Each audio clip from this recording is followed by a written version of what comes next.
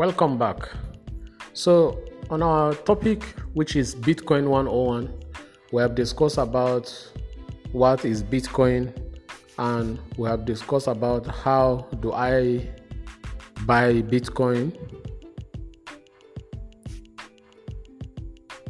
So now we are going to discuss about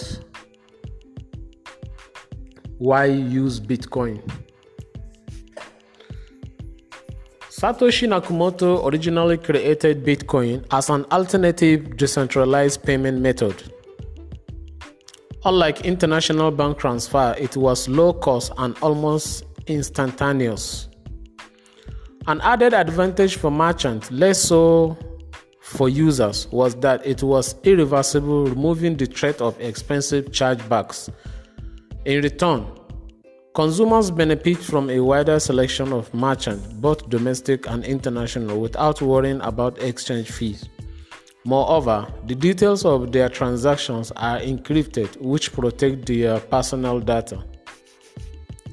The improvement in domestic payment methods and the rapid development of alternative non-cryptocurrency forms of international transfer, however, has reduced Bitcoin's advantage in this area, especially given its increasing fees as frequently network bottleneck. Furthermore, the increasing oversight and regulations to prevent money laundering and illegal transactions have restricted the current cryptocurrency use for privacy reasons. In some parts of the world, Bitcoin is still a more efficient and cheaper way to transfer money across borders, and several remittance startups make use of this feature. Last year, Coinbase added cross-border transfer and custody service for higher volume clients in ASEAN and Europe. A recent partnership between crypto exchange Bitix and Uruguay-based banking service provider Bantotal now facilitates direct Bitcoin payment across 60 banks in Latin America. Bitcoin cost and speed advantages, though, are being eroded as traditional channels improve and the network fee continue to increase, and availability remains a problem in many countries.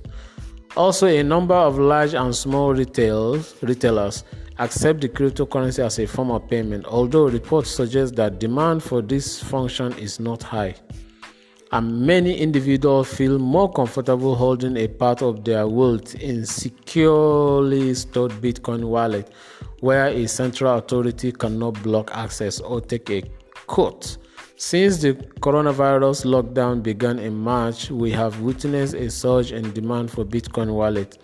As users search for alternative self-custody solutions, the pandemic has also seemed to accelerate the widespread adoption of blockchain technology as more and more businesses, payment companies, and e-commerce marketplaces turn to digital currency, especially stable coins.